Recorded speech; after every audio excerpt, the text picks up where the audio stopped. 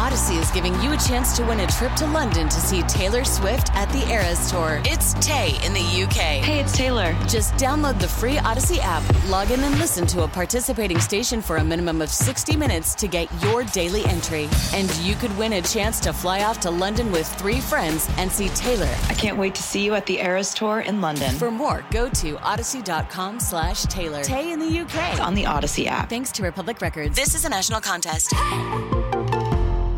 Brad's involved with his buddy Ricky Gervais, who he's known for I don't know how many years. Ricky has done many, many great things. He's a very funny man.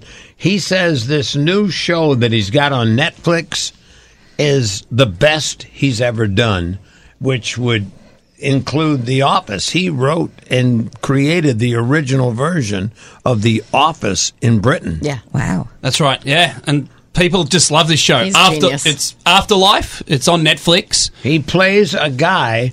Sounds depressing. He plays a guy whose husband, whose wife passes away. He plays a husband whose wife passes away. Right. And he is contemplating taking his own life. Yeah. But his dog saves his life. Mm-hmm. Aw.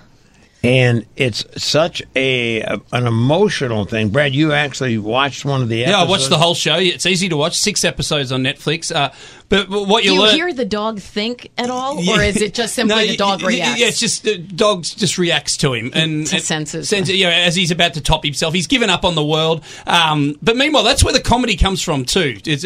Remember, this is still Ricky Gervais. It's still a comedy. Because he stops worrying about anything because he doesn't care about life anymore. So and this dog, but it's just become very heartwarming around the world and on Twitter, where dog lovers have sort of come to the forefront about how they can, sort of fill in the void after death. It's pretty crazy too, because this thing has caught fire, and Brad retweeted some of the pictures that some guy who went through the exact same thing as Ricky Gervais went through, in the TV show, but he did it in real life. Right. Yeah, I was just really sad watching all these people come, and it was sad and inspired in a way how they gathered around this television show, but put up photos of their own dogs in cemeteries. In cemeteries and that have helped them, through depression and grief. Steve Carell watched the thing, and he said, wow, just terrific, incredibly funny and deeply moving. Congratulations, Ricky.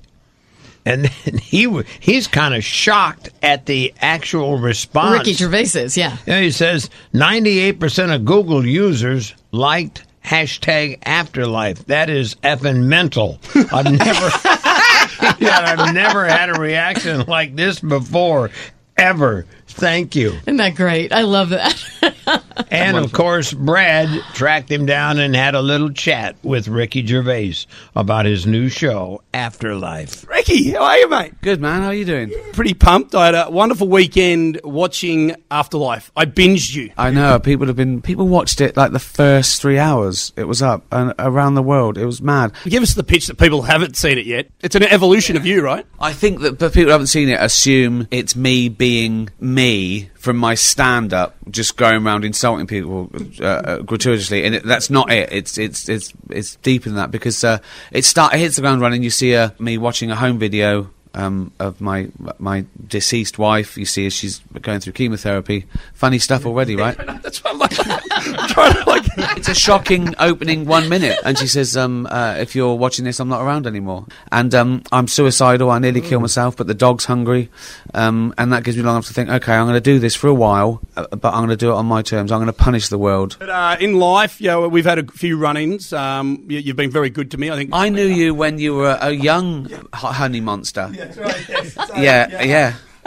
You haven't changed a bit. No.